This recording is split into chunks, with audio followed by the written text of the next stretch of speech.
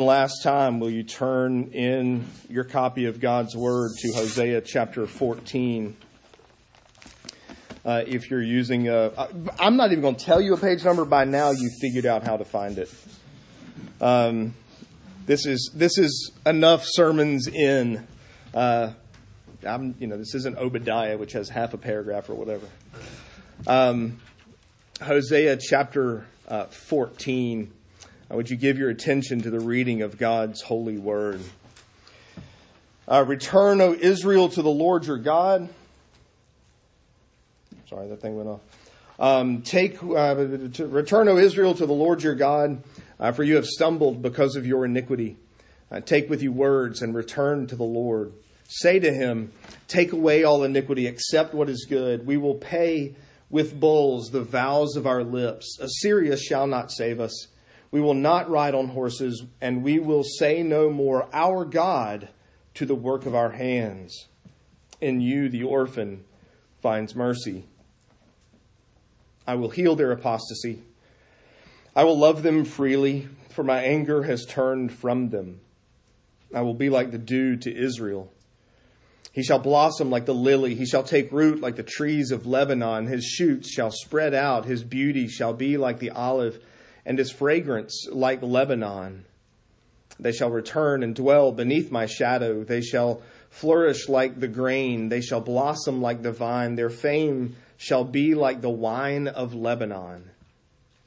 O Ephraim, what have I to do with idols? It is I who answer and look after you. I am like an evergreen cypress. From me comes your fruit. Whoever is wise, let him understand these things. Whoever is discerning, let him know them. For the ways of the Lord are right, and the upright walk in them, but transgressors stumble in them. The grass withers, the flowers fade, but the word of the Lord stands forever. Would you pray with me? We pray, O Holy Spirit, that you would do for us even now what verse 14, what verse 9 of chapter 14 wants you to do for us. Would you cause us to learn? Would you cause us to grow and understand, not just so that we might have more knowledge, have more information, but that we might more and more walk in the ways of our God and our King. All for his honor and his glory we ask it. Amen. You've just finished watching a movie. The closing credits start to scroll. And then there's a voice. Characters from the movie start to talk. They're talking over the scrolling credits, right? You're watching the credits go by, but somebody who's been in the movie is talking. Maybe they're giving you sort of insight into the happily ever after, which the movie itself didn't portray. Maybe they are giving you sort of an idea of perhaps an alternate ending, an alternate reality. Perhaps they're explaining some detail that didn't actually come out in the movie. But there's just these voices, the scrolling credits going by, and these voices talking just a little more. That's how chapter 14 feels to me.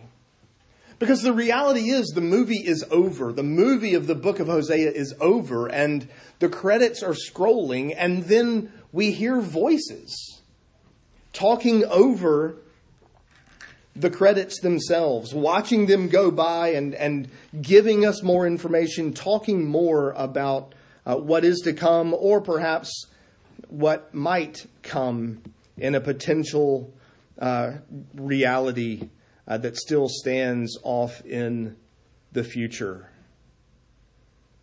And what we find in verses 1 to 3 is a picture of repenting. And the first voice you'll notice is Hosea's. Hosea's the one calling out to Israel, return, O Israel, to the Lord your God. Return to the Lord, verse 2. And he uses that word return, and over again throughout the Old Testament, that word carries with it the idea of repentance. Not always, but more often than not, It's asking people, it's asking a wayward, departing, rebellious people to forsake and to return and to come back to the Lord their God. But notice he uses the name Israel. See, I sort of feel like as you finish chapter 13, it's almost like Israel's already defeated. This is why chapter 14 feels like the closing credits of a movie to me. Israel is over. Assyria won.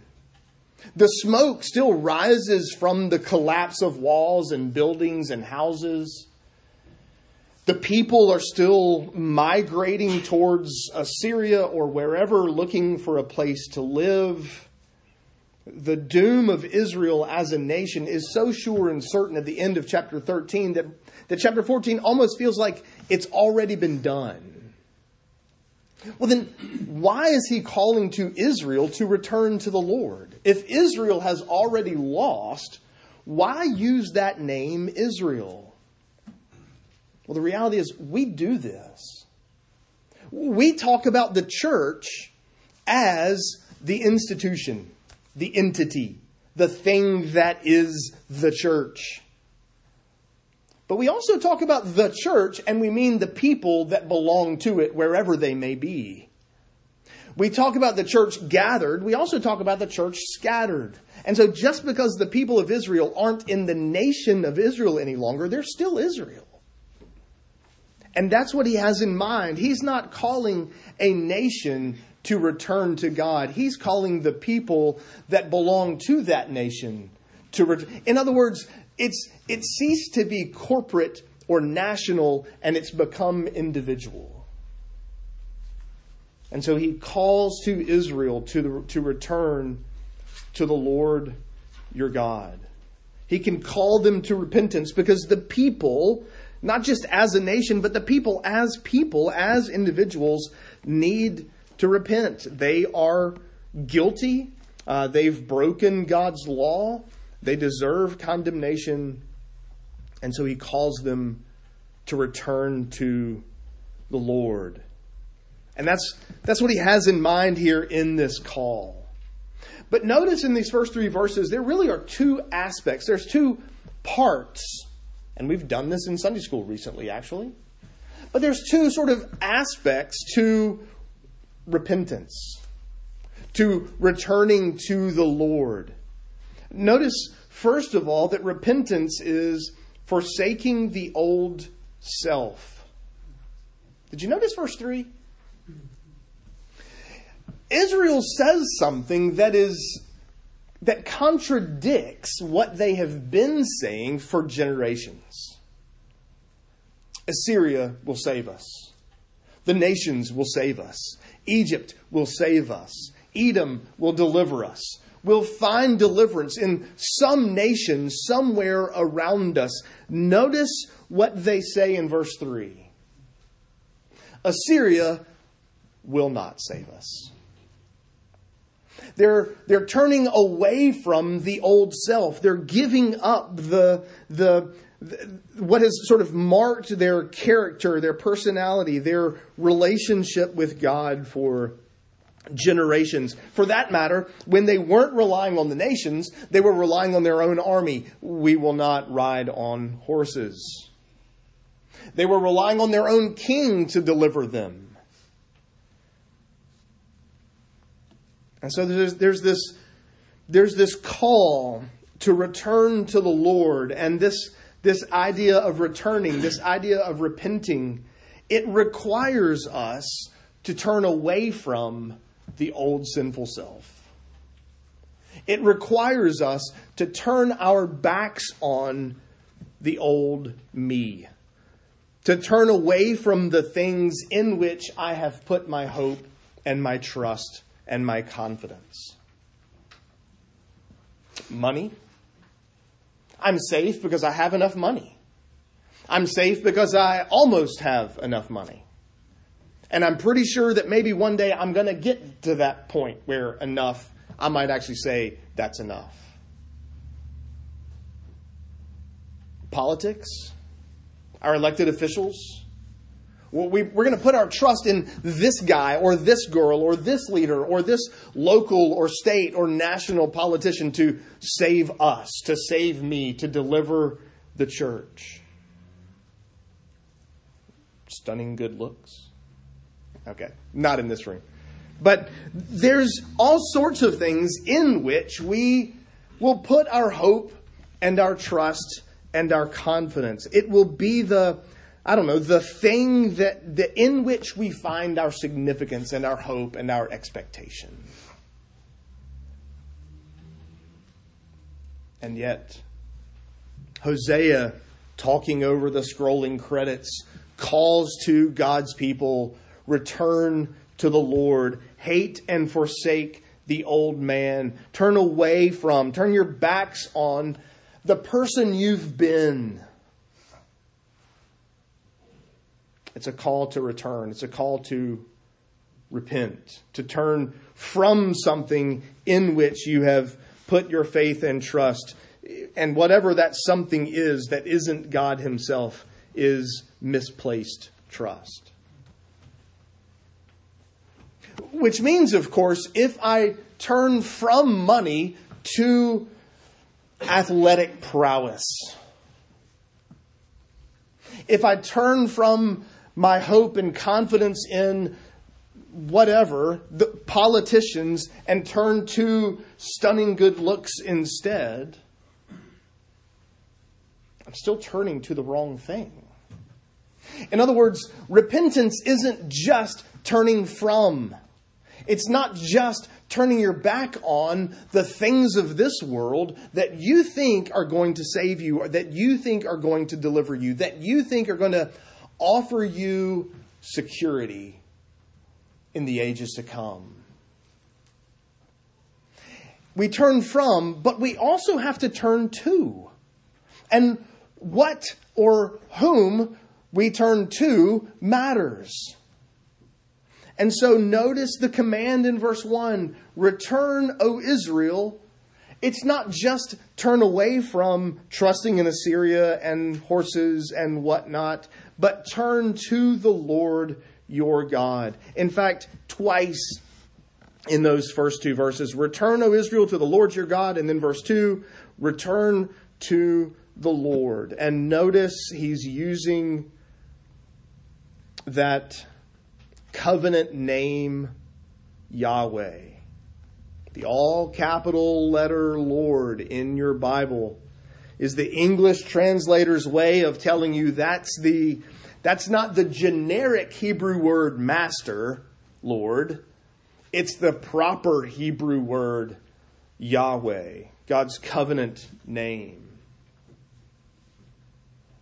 Of course, turning to God still means paying vows, right? It still means offering sacrifices. They've been offering sacrifices. They've been slaughtering animals. It's just that they've been offering sacrifices to Baal. They've been offering sacrifices to idols. They've been offering sacrifices to, the things their hands have made.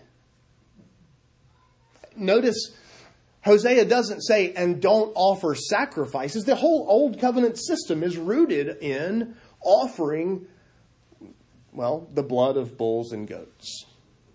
Offering a lamb, sacrificing a lamb, a bull, a goat, a ram, a bird, depending on your wealth and the sin and the offering itself, the purpose, the function of the offering. But he calls them to continue offer sacrifices, can pay with bulls. You still need a blood sacrifice to deal with your sin problem. And so the issue isn't quit offering sacrifices. It's offer the right sacrifices to the right God. Come to Yahweh and offer the blood sacrifice to atone for your sin. For that matter, verse 3, they have been carving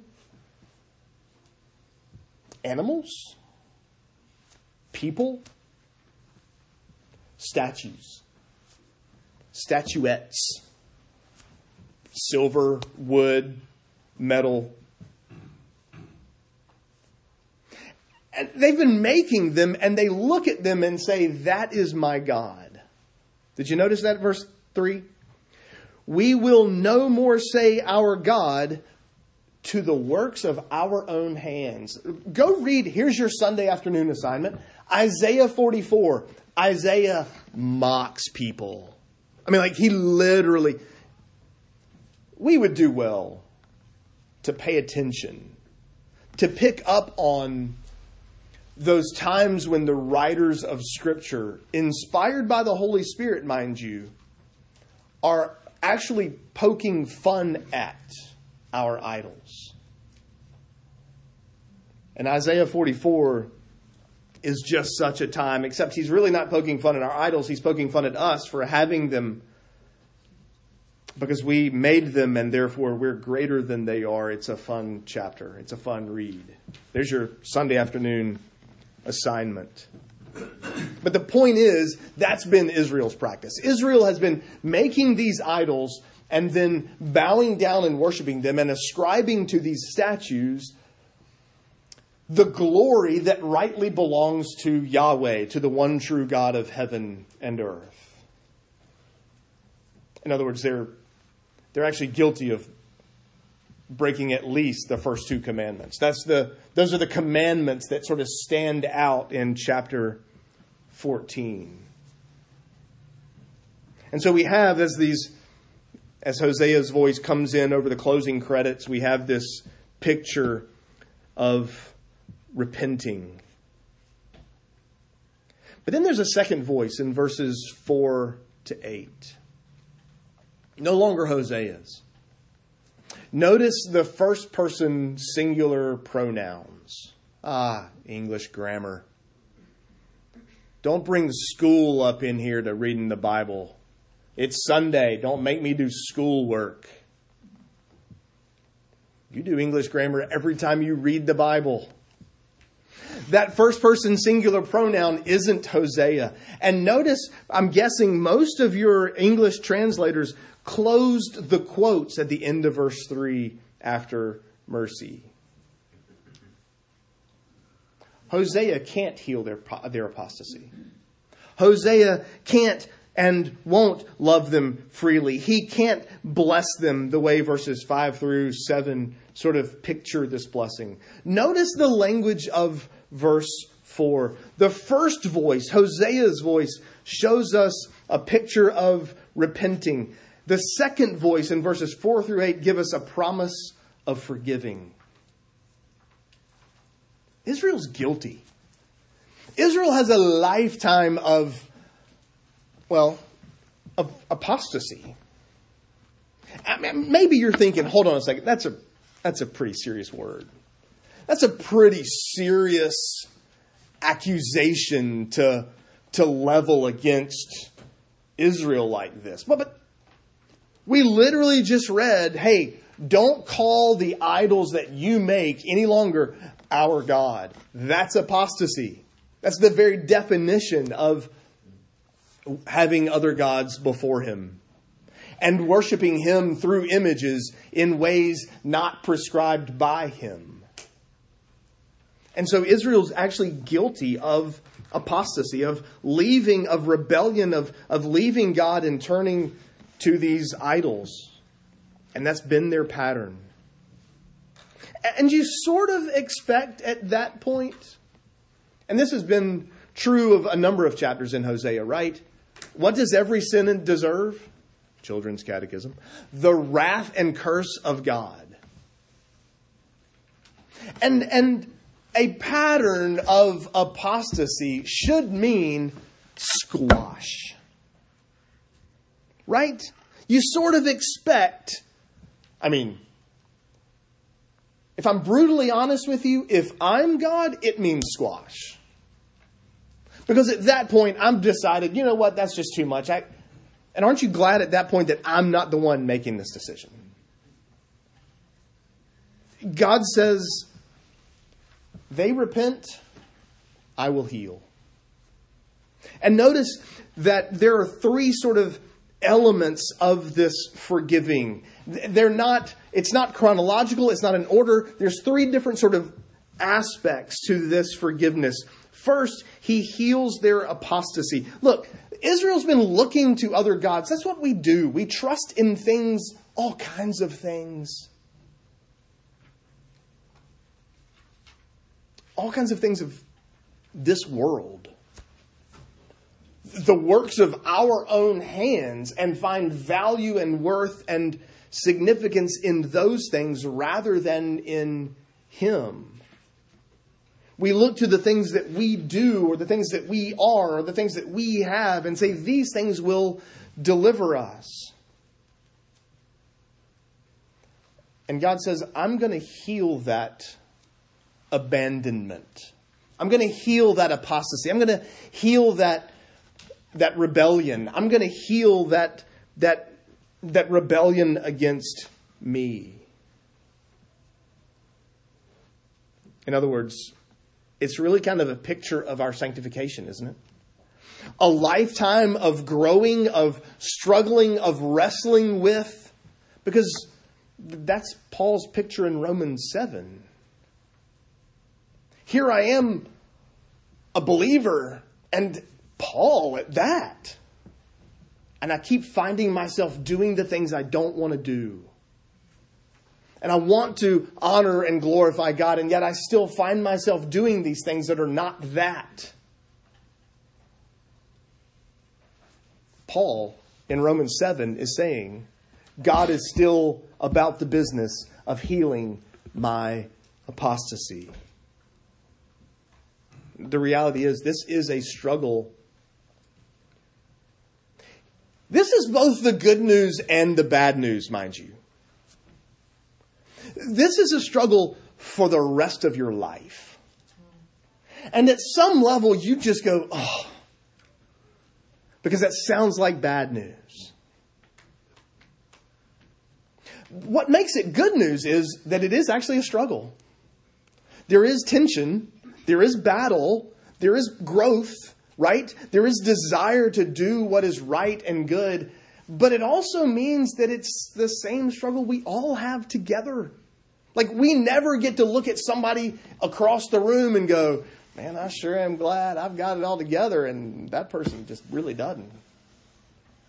I'm so much better than these guys, and one day I'll be like them, but I'm not yet. But that's right. We never get to look down our noses yet. There's this struggle, this process, this sanctification, this life of healing apostasy.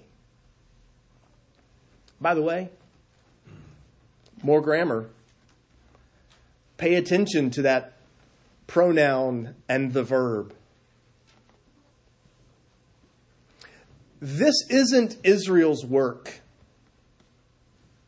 It isn't your work. It doesn't say, heal your apostasy, implied second person singular subject. And then when you do, then come talk to me. No, God says, you repent and I will be about the work of healing you. I will be about the work of restoring you. There's a second part, a second sort of aspect of this forgiveness. And it's His commitment in verse 4 to love us freely. You know, there are all sorts of views. And my guess is that we struggle with this from time to time. You ever beat yourself up over the head and kind of think, as bad as I am, if God loves me, it's surely begrudgingly. All right, look, you know I love you, I guess. Right? That's what we hear. That's the voice we hear. That somehow God's constrained to love us by some, I don't know, power? Something outside of Him that says, God, you have to love them. Oh, do I really? We think that's how He loves us. I will love them freely. You do realize God is constrained by nothing except His own character, His own attributes. He constrains himself. There is nothing outside of him that can constrain him. In fact, don't even get John 3:16 backwards. God sent his Son so that he might love the world. That's not how it's written. Jesus came precisely because he already loved. God loves freely. He's not constrained by anything other than his own attributes. And he commits his love without restraint and without constraint. And then there's a third sort of aspect to this forgiveness. Because the reality is, sin demands judgment. Sin necessarily requires payment. And that payment has to be blood. And in fact, it has to be yours. Unless someone pays that debt for you. Unless there's someone worthy and willing to give himself for your atonement, for your restoration.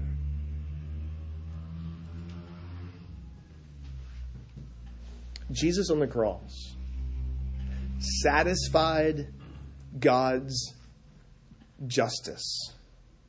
He satisfied the demands of the law in his life, in his perfect obedience.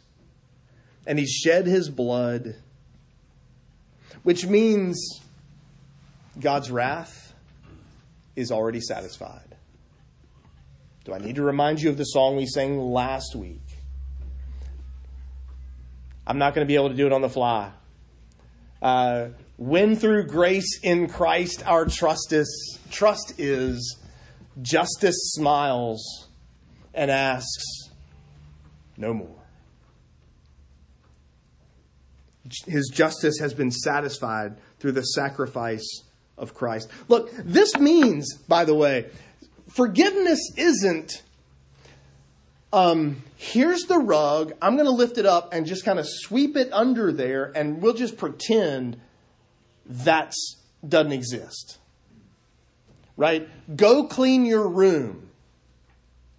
Run into your room, gather all the clothes, throw them under the bed, make up the bed in such a way that the comforter hides the under the bed so nobody can see the pile of clothes under the bed. There.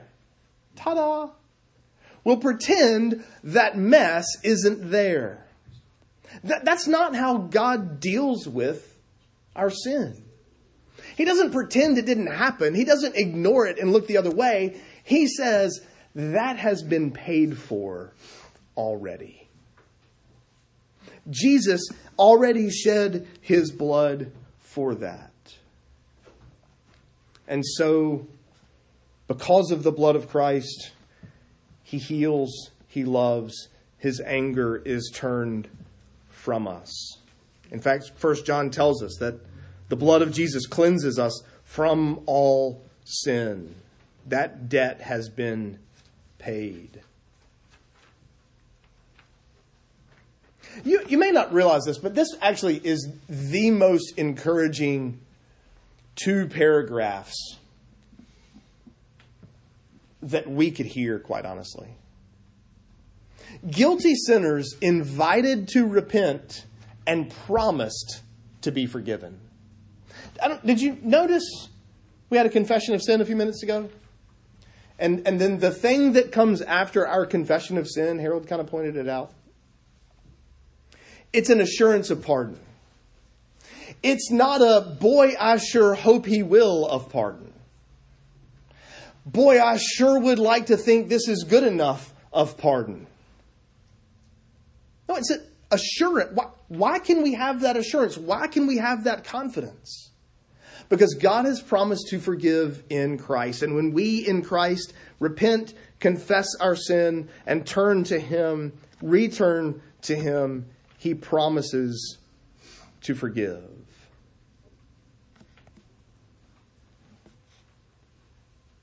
Two voices speaking over the closing credits. The first calls you to repentance. The second promises forgiveness, and then the credits finish and a quote pops up on the screen, and it's verse 9. The catch is, of course, you have to sit there long enough, right? For most of us, the credits roll and we're like, can I get out the door?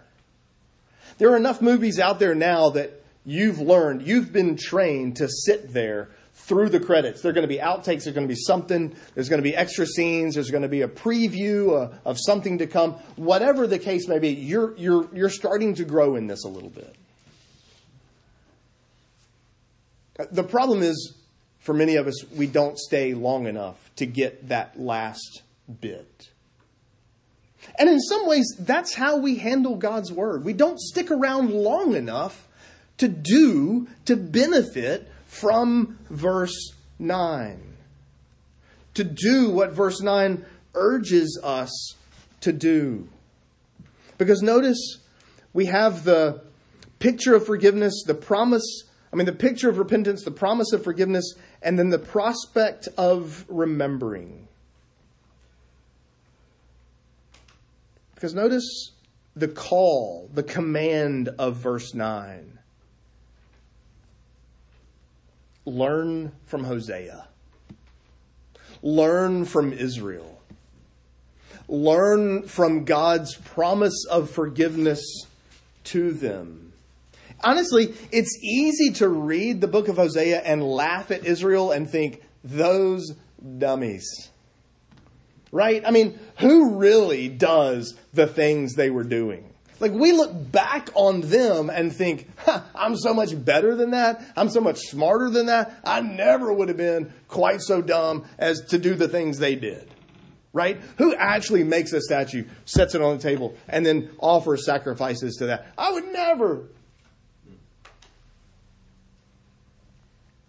We mock Israel for being so foolish. But here's the thing. If that's our takeaway from Hosea, we're just as foolish. We've actually missed the point. We've actually missed the aim. Because wisdom doesn't say, look at those dummies. Wisdom says, I'm just as dumb. I'm just as needy. It may not be exactly the same thing, but it's the same thing. I'm still putting my faith and trust and hope in the things of this world, whatever those things might be. Wisdom, according to verse 9, learns. Wisdom looks in the mirror and when it walks away, doesn't forget what it saw. Wisdom remembers. Wisdom looks at Israel and reflects on itself and learns from Israel's sin and from God's promise. Because the reality is, we're just as guilty. We're just as needy of our own repentance. But we also have just as much confidence in God's promise to forgive. Let His promise of forgiveness ring in your ears. The wise man understands himself well enough to know that he needs to repent because he also is guilty. But the wise man also knows that God promises to forgive you just as He made that promise to Israel. And the reality is, verse 9, here's your other assignment. You can save this for tomorrow. Go read the end of the Sermon on the Mount. Jesus writes His own version of verse 9 at the end of the Sermon on the Mount. The wise man knows God's law and desires to build his life on it. May God grant us the grace, the wisdom to read God's word, and when we walk away to remember, so that it might do in us and for us exactly what God intends for it to do.